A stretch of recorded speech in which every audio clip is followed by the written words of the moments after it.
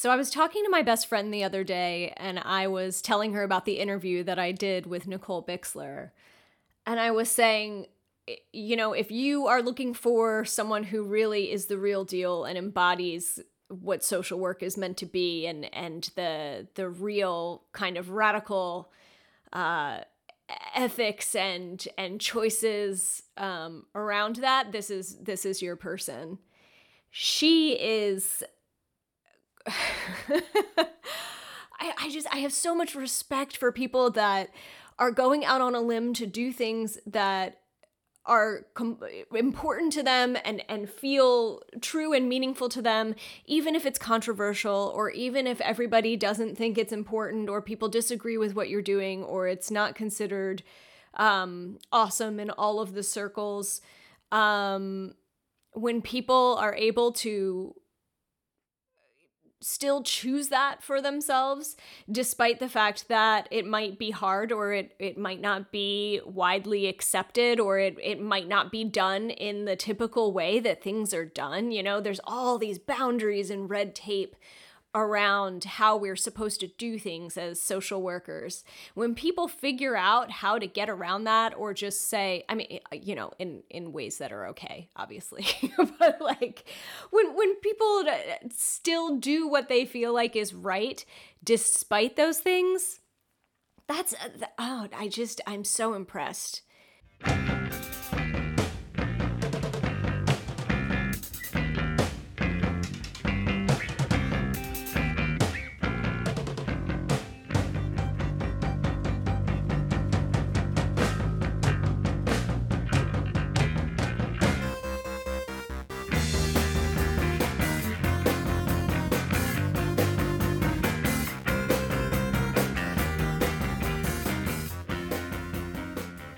So if you can't tell, I mean, I'm so impressed with today's guest and with what she has to offer. And I think it's so important, in particular, for helpers to be able to hear stories like this, because this is the reason so many of us got into this in the first place, right? We see something that is being done in a way and we're like, okay, well, that's not cool, or there's a giant hole here, or this is not being addressed in the way that I think it could be or it should be. And we get into it, and then in a lot of cases, we're just mired down. There's the red tape, and there's the rules, and there's expectations and things that we need to get done, that all sort of take precedence or line up ahead of the reasons why we are here in the first place. And that's when it feels less awesome. We're like, well, why why am I still doing this if this is not the thing that I was wanting and hoping it to be? And what I think Nicole was able to do was to say, if this thing isn't what I'm wanting and hoping it to be, I'm going to just go out and do it the way that I think that it needs to be done. And that's why she's awesome. And that's why I think everyone should listen to and appreciate today's podcast. So with that, here is my talk with Nicole Bixler.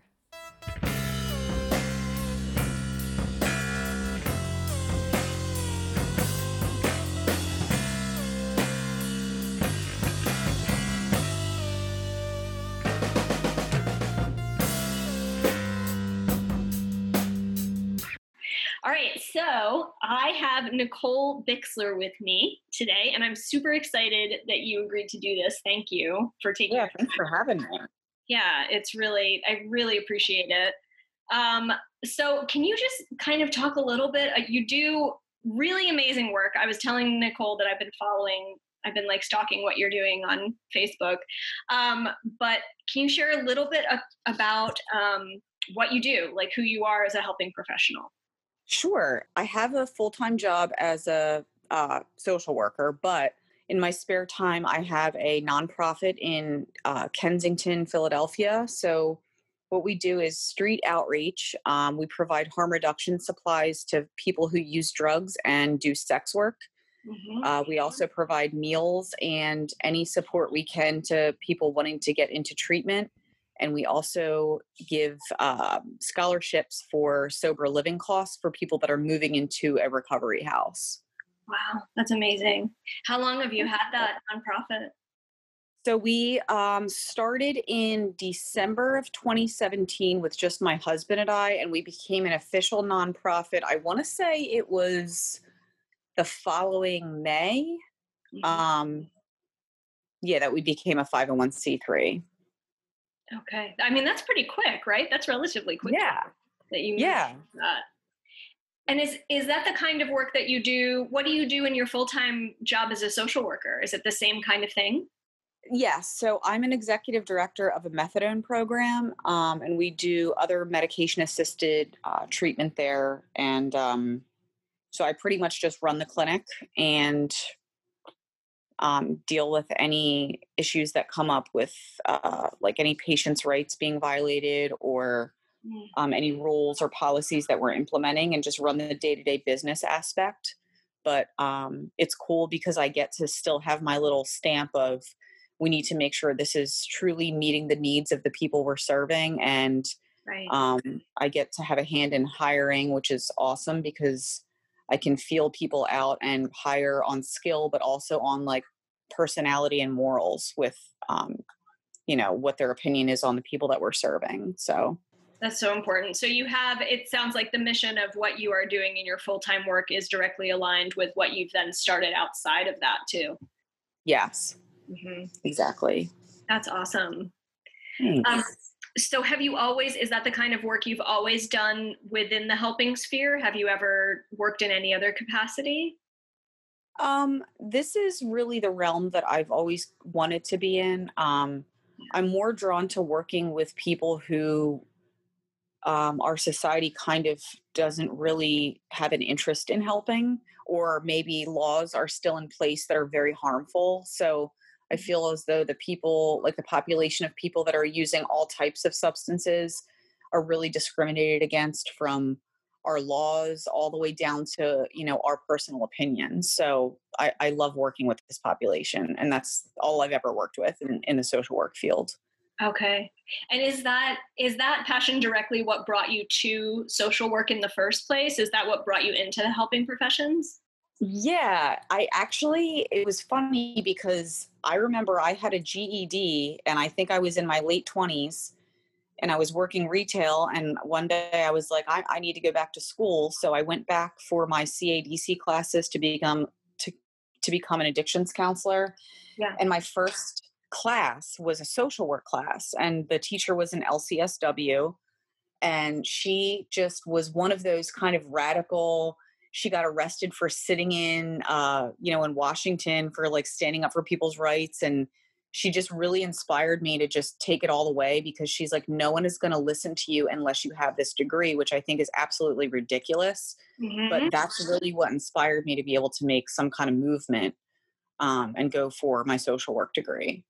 Right. Right. So you were, I mean, this person's modeling was kind of what made you believe that this was that you need an advanced degree for anyone to take you seriously, which is an Yeah. obnoxious component that's also Yep. true a lot. Hmm. Um, and then B, that you could kind of go a pretty fair distance within the sphere of making a significant impact in a difficult Yes. area. Yeah. Yep. Exactly. Yeah, that's awesome. And then who are you personally? Like, as far as just your everyday life, your regular interests, and all that. Like, just share a little bit about you. Um, so I'm a dog mom. Hmm. I have three Jack Russells. Am, I love like punk rock music, and I love going to shows with my husband and my friends, and I love like roller skating and just like trying different foods from around the world and traveling. I just like having fun and kind of doing things that are a little bit different. Like I like to kind of mix it up. And if there's something cool that seems to be, like a festival or something that's coming, or a really, weird and interesting museum, we go, and we just like to do things that are fun and kind of edgy. And like, I'm a big Halloween person. I already started decorating. um, just, anything that's kind of edgy and exciting. Nicole likes all the good things. Yeah. Um, What are you doing during COVID to keep yourself? Oh my gosh. So I got a pop-up pool because I live in the city. Um, so we really can't do much besides like alfresco dining just opened recently in the city. So, I mean, we went out to eat a couple times, but we've been, honestly, this is really terrible. Uber Eats and Caviar are like my downfall living in the city. So we have been ordering in a lot, and I know that's terrible, but, and just kind of watching like TV and hanging out with the dogs. I mean, there's not much really to do. Sometimes we'll have our group members over and of course like socially distanced and wear masks, but, Right. and we'll play like cards or something, but that's about it. We're boring. It doesn't sound like you're boring. It just sounds like there's nothing to do, which is Yeah. good.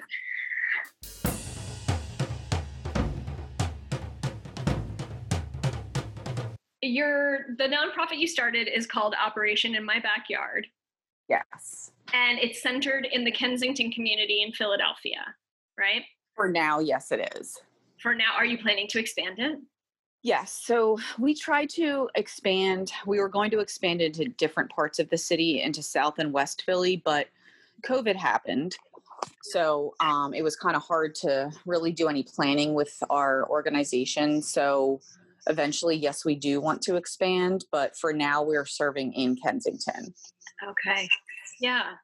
So share a little bit more about kind of the details of Operation in My Backyard, and you kind of gave an overview there, but tell us a little bit more about that. Okay, so well, I'll start with the name because it kind of sums up who we are. We got our name from that saying NIMBY, the not in my backyard mentality, where Right. people really don't like to have like supervised consumption sites or methadone programs, in their neighborhood. Like it's okay to help people, just don't do it here kind of mentality. Mm-hmm. So we want to be the opposite of that. So we are really rooted in the belief system that harm reduction really does work.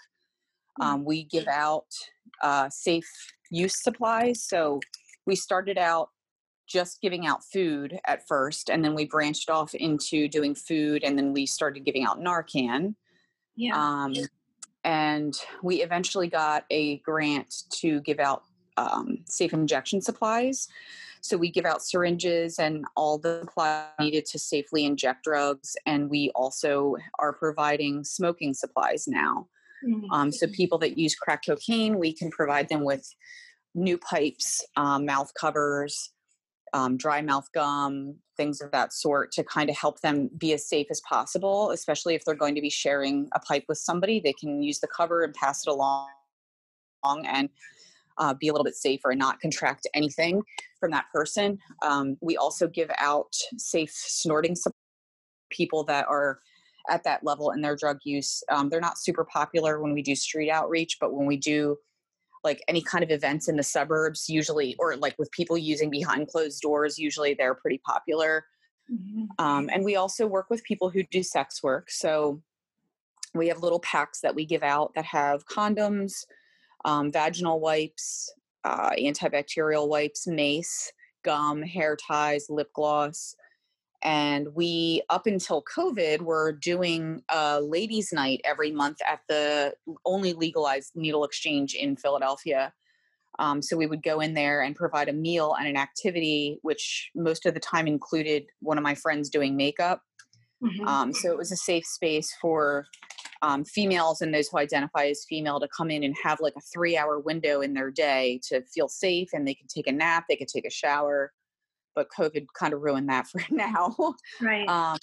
But we also do basic wound care. My husband is a nurse, so we have another nurse and a doctor in our group.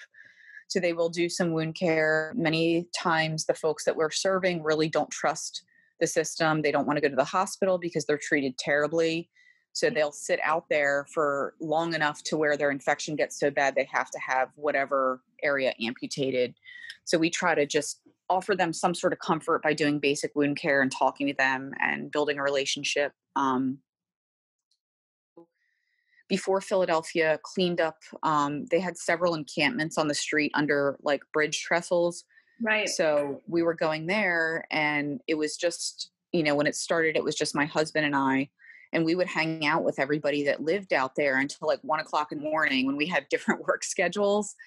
And we would just hang out with them. And sometimes we'd bring a little like tailgating barbecue and give people jobs. And it was like a sense of community and kind of some normalcy in their life for a couple hours. So we've maintained relationships with those people since 2017. There's like a small group of them that we still keep in contact with, and some of them have gotten public housing, and like we'll buy them groceries, we'll go hang out with them, we do dinner, we do axe throwing. Like they're all friends. I mean, they use drugs, they happen to be houseless, sometimes, and they're just like us. And like I've been there personally, and we're not judging anyone. And I would honestly rather surround myself with people that are in that situation than people that are judging people that are in that situation. So right. I like the axe throwing just sort of in the middle. It was fun. You know what? And it's so funny. We took one of our friends from out there, and he beat us. And, and I was like, really? All right, we have to have like an encore of that. I can't imagine that this is always an easy thing to do. Like there has to be major hurdles associated with this, right? There's like some kind of, danger or difficulty, or certainly being met with resistance from certain groups. Yeah. Right? Like how do you navigate that? It's, I went into this, like, I mean, you knew me in school. I don't know how much you knew about like what happened, but like I was on the other side of that, always feeling judged anyway. Mm-hmm. So I knew going into this that it was going to be an uphill battle with like outside entities. So I just keep moving forward with that aspect. Like I really don't care what people think. And as far as I'm concerned, if they don't agree with me, I feel as though they either don't understand like where we're coming from, or they really haven't had it impact them close to home. Right. So it's only a matter of time, unfortunately. And I don't wish that on anyone, but it's just, everybody knows somebody, that this is affecting. I think the biggest hurdle is the lack of self-care that I usually have, and seeing folks that we've had like really great conversations with and built really close relationships either die or go to jail or contract, certain diseases that they're unwilling to get treatment for because they've kind of just sometimes, they've given up. But that I think is the most taxing, and trying to remember, like, we can only do so much, and not feeling guilty, I think, for not giving more is like the biggest hurdle.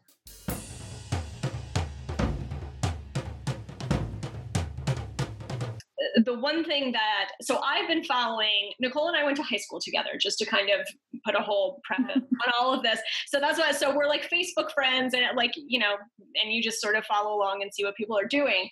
But when she started this whole nonprofit initiative, I was like, oh my God, that's really interesting, because I'm familiar with that area. I lived in Philadelphia for a really long time. I think that kind of work is very important. And what seems really apparent with what you're doing is that it takes a significant amount of initiative and guts, because to just like kind of double down on that is not easy work to do in that area. Like there are many people that are not excited that that's happening. Yeah, I know. So like that piece. And then I think there's a significant amount of courage too that goes into deciding I'm going to take initiative around something that's this important to me, and I'm going to do it despite significant obstacles or opposition or whatever the case is. And I'm just going to kind of push through that. So I think it's very clear that, even what you said, like, this is the reason you went into social work. Like this is right. Something that's that important to you. Right. So is that like, in order to sort of get to that place where you're like, this is something I need to take on personally myself and actually make something, like, how did you arrive at that space and then decide I'm going to make this thing a reality and I'm actually going to execute it? Like, what was that like?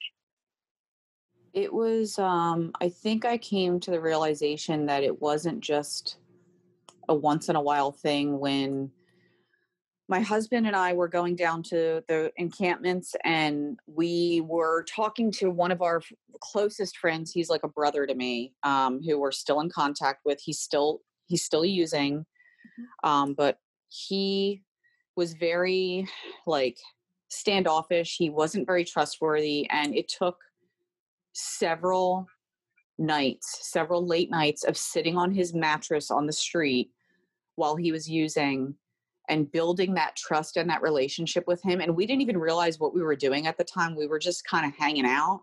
Mm. And one day he finally was like, I want to get out of here. Please help me. And I remember my husband was working. He had to get up, like he had to be at work. I think it was at like 7 or something. And I didn't have to be at work until like 9 at the time. I went down to Kensington at 4 a.m. by myself, and I got him out of his tent and got him into an Uber. And I remember he looked at me and I could see the doubt in his eyes before he got into the car. And I was like, please just get in the car. Because I knew that's what he wanted. And I'm never one to push, but he got in the car and he got to treatment and he went through the program and he ended up going to a sober living, which we helped him out with. He was able to stay in recovery for about 90 days. He did go back out, but that's like an amazing thing because he was able to like see that there is an option if he wants it. Right. But it was at that point where I thought like, this is more serious than I thought. And if I'm going to be out here, I have to put my money where my mouth is and not just come out here with like, we don't have any intentions, but I feel like if people need us, we have to be able to back it up. So I think that that's when I realized like I can't just build relationships and not have the tools or the resources to back it up. And that was when, we met somebody along the way that was kind enough to hear my past. And he actually was the one that made my nonprofit happen. He did the paperwork and he ended up paying for it. Wow. And we're forever grateful. So. Wow, that's amazing. Yeah. So and all this while you were also doing the work that you're doing now in your full-time work as the executive director, or? No, at that point I was a therapist. Okay. And I ran like a 6-hour partial care group, 6-hour a day group. But my hours were 9 to 5. So it was easier to kind of stay out a little bit later than the hours that I have now. But yeah, so I was still working in this field. It was just not as a executive director. Right. But it's clear that the work that you were doing in the partial program didn't feel like you didn't go home at the end of the day and were like, okay, I'm done. That's enough. Like, that's it. Like you had this whole other piece that you were deeply emotionally connected to that was enough to get you out again then for a second shift, it sounds like, at nighttime to go do this other piece. Yeah. The partial care was it was an amazing program, and I'm really glad I, was able to facilitate the groups there. But when you work for a treatment facility, there's only so much that you can do. And there's a lot of boundary issues that you have to follow as a social worker. And with what I do with my nonprofit, I can just be myself, and I can go and sit on someone's mattress and I can give them my phone number, Yeah. I feel like I can do more. Yeah. So. Yeah. Oh my God. We could do a whole other episode about like the limitations of licensure, but yeah, absolutely. Right. I relate to that. So you mentioned kind of the harder pieces have been the self-care piece and also the piece of the inherent loss that comes with this kind of work. Yeah. Mm-hmm. Yeah, that's hard. How have you been able to manage that? Or I guess you just have to, right? You just do. Yeah. Sometimes we'll take time off. We had a traumatic incident happen with one of our friends out there that was like public, and we took some time off after that and just kind of regrouped and thought about like what our intentions are, and if it's, we've even considered like, are we even helping anyone, or are we out there for ourselves? Like what, like all these thoughts go through your head when something like that's really traumatic happens. But then my sadness usually turns into anger, and then it usually turns into spite for like whatever caused it. And then I'm usually getting up and getting back out there. So. I'm sorry. I'm like, we should hang out. Yeah, I have a very similar feeling about life. Like just the primary motivating factor there is just an intense amount of anger that transpires. So as far as the self-care, and you mentioned that as a difficulty, and I think that more people, more social workers, more helping professionals than not would say, yeah, that's hard. Yeah. So how do you prioritize yourself and your own wants and your own needs while doing all of this? I mean, ostensibly a full-time job, and then what sounds like even more than a full-time job. Like, how do you do that, if at all?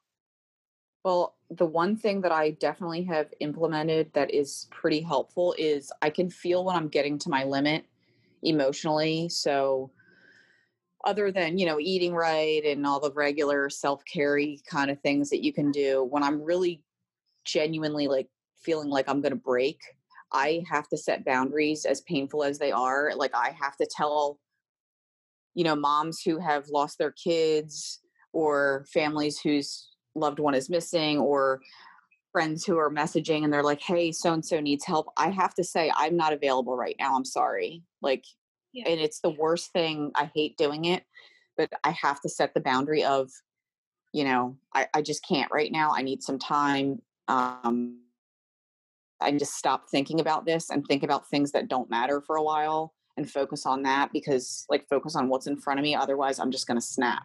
Yeah. Because it's heavy, it's a lot of stuff, but boundary setting is my friend.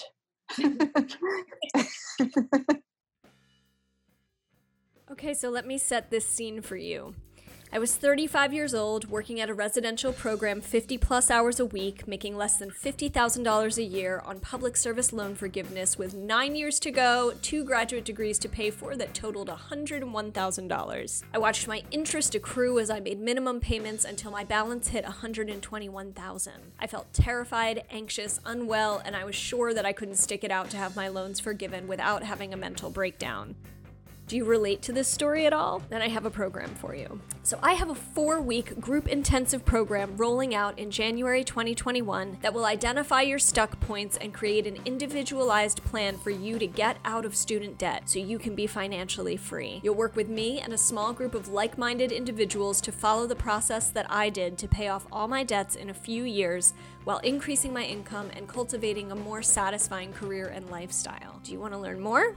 Visit my website at danabellatier.com and check out the Help Yourself Group Intensive. I'm looking forward to hearing from you.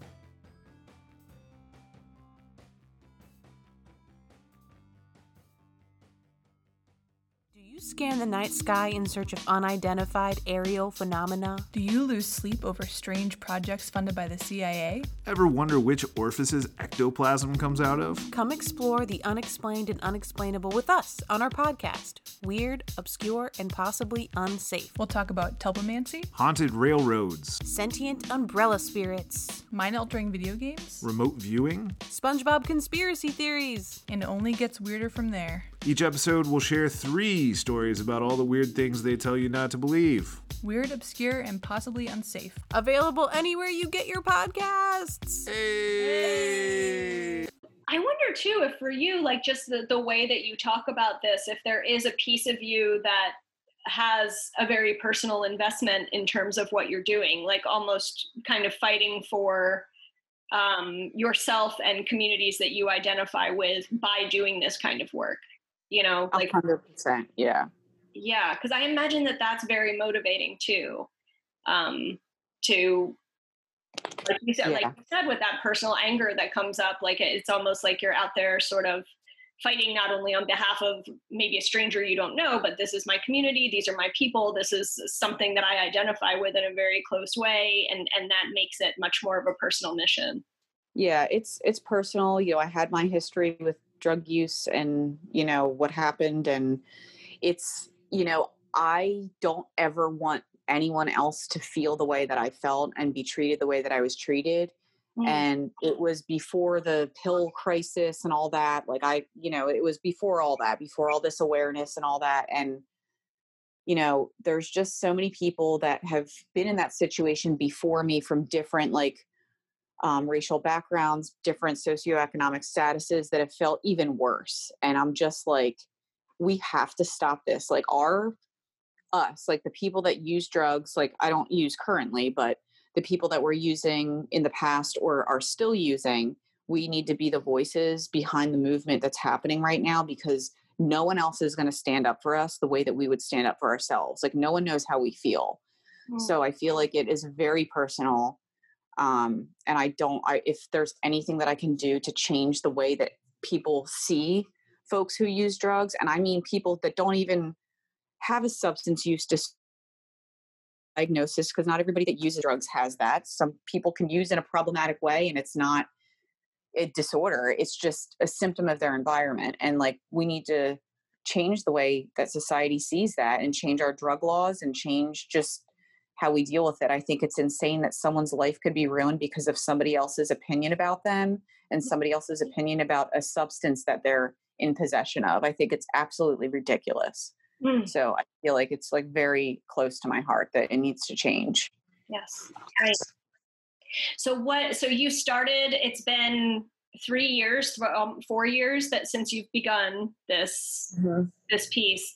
So what is, it sounds like it's kind of something that you're hoping to expand or we're planning on expanding. Like what direction are you taking this in? What are you hoping to do, or what have you already accomplished with it?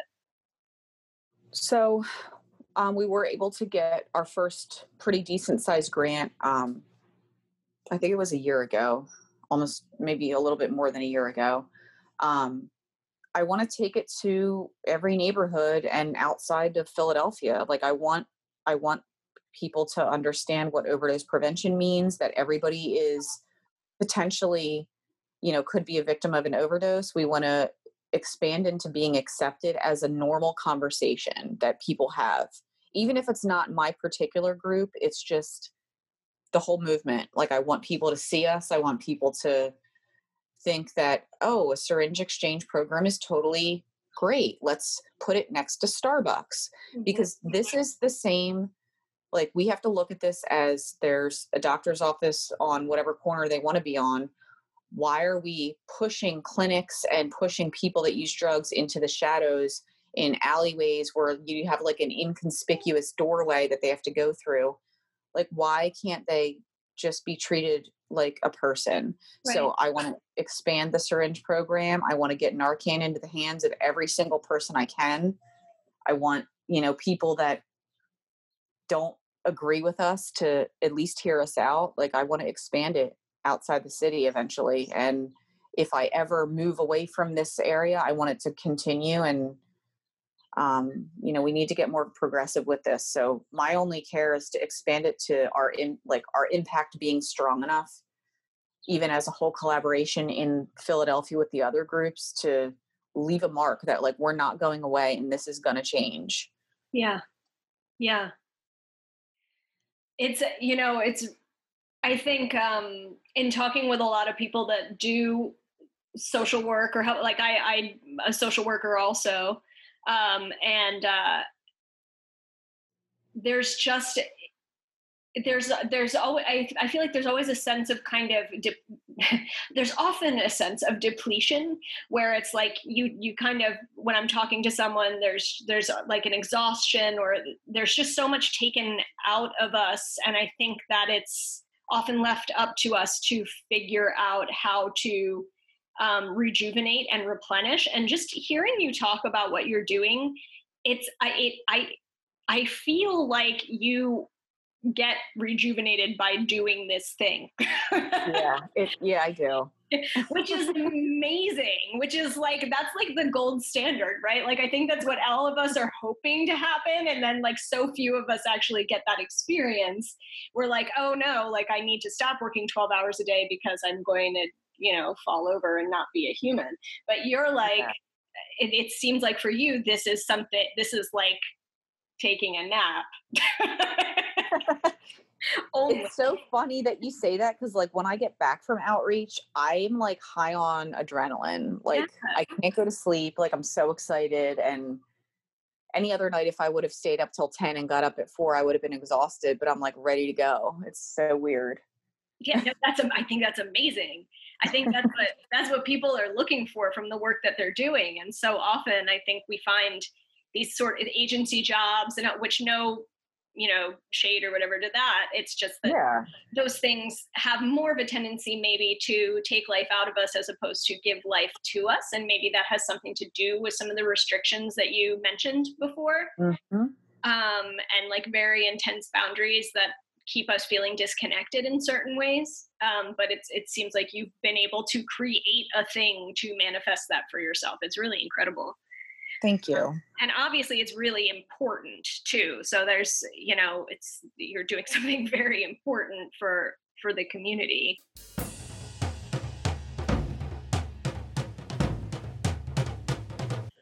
The question that I would have for you then, so if we have other helping professionals that are listening to this, right, and what's what we assume the audience is, and these are people that might be super passionate about their own thing, might be very attached to something the way that you are to your mission, and maybe they're like dabbling in that in the social work they're doing or in their agency work or wherever it is that they are, but aren't fully feeling like it's hitting the nail on the head in terms of like meeting that need or addressing that mission, or having the impact that they want to have.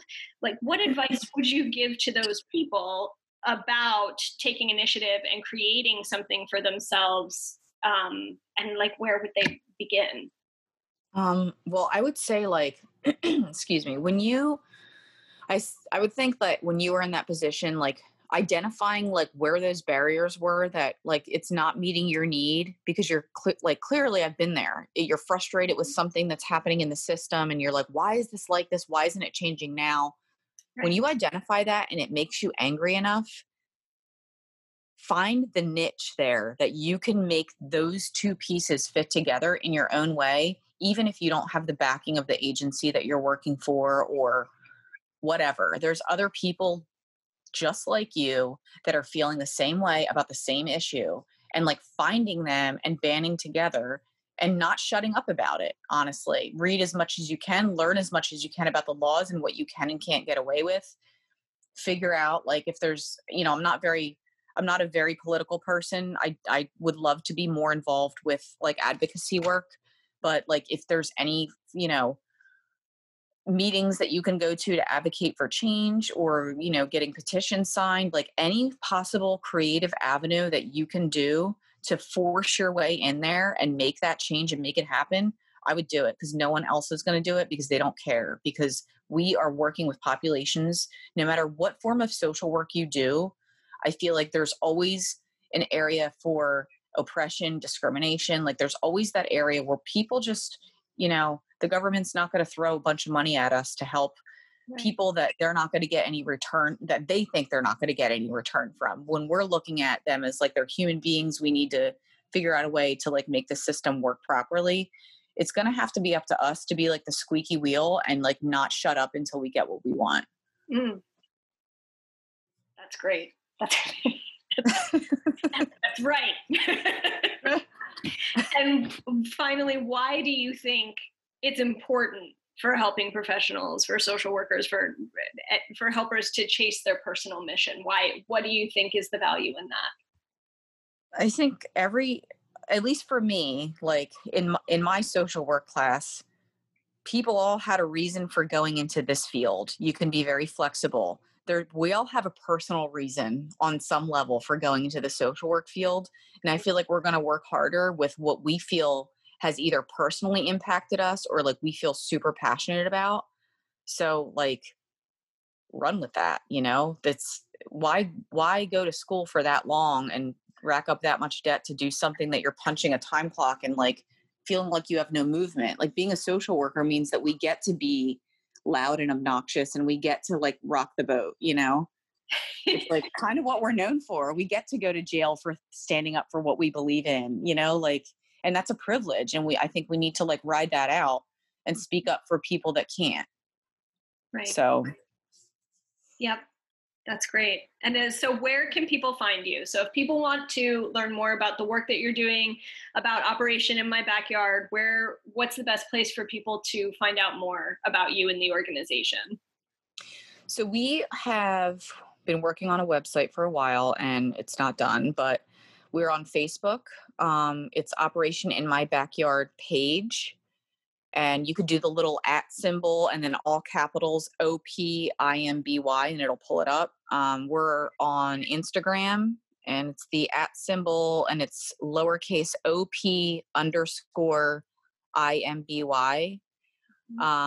We're also on Instagram, Twitter, but we don't really use that one. But you can also email us, Operation IMBY, IMBY @yahoo.com. But we usually post our outings and we do a lot of fundraisers around the city, but COVID has squashed that for now. But you could always message the page or, email me. Yeah. What's the best way if people just want to donate or something like that to just email you? So we have a Venmo. Let me look it up. If you go to Venmo, it's the @ symbol. It's capital O, lowercase p, capital I, lowercase MBY. And then we also have like PayPal on our Facebook page. So if you just hit like donate on the Facebook page, it'll take you to our PayPal account.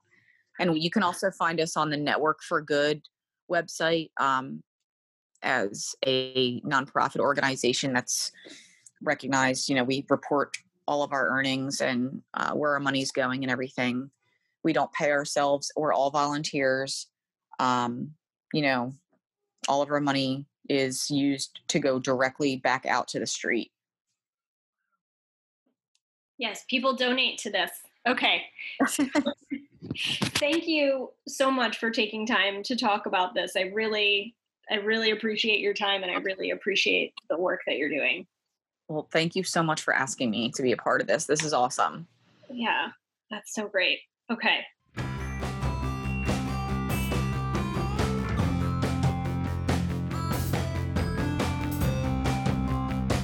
So that's our show. For more for Nicole, to find her and the work that she's doing, you can go to Facebook. There's Operation In My Backyard page. There's a PayPal there if you want to donate. On Instagram, they're at op_IMBY, IMBY. You can email Nicole at operationimby, again, IMBY, @yahoo.com. And you can also Venmo them at OPIMBY, OPIMBY. And guys, if you have resources and want to donate, I think this is a really great place to do it. So go for that. They're also on the Network for Good website. You can find them there. For more from me, you can check out danabellatier.com. You can check out @Help for the Helpers podcast on Instagram and the Help for the Helpers Facebook page. And we will talk to you again next week.